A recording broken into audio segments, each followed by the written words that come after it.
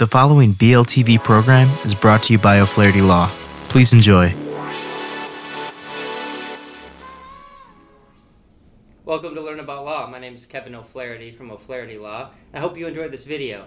If you need some help, please feel free to give us a call at 630-324-6666. That's 630-324-6666. Thanks for watching.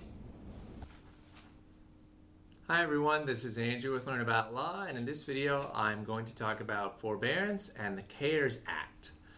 So while the light at the end of the COVID-19 tunnel slowly becomes visible, the pandemic still rages on with record numbers of Americans testing positive, ending up in the ICU, and succumbing to the virus.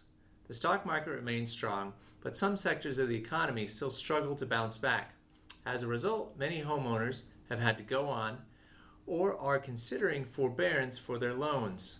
These individuals should be aware of how the CARES Act affects forbearances. Primarily, homeowners can still enter into forbearance with relative ease, especially if their loan is through a federal lender. The forbearance can last up to 12 months, but the question these homeowners should understand is what happens to the missed payments when the forbearance ends. Well, it depends on your forbearance agreement.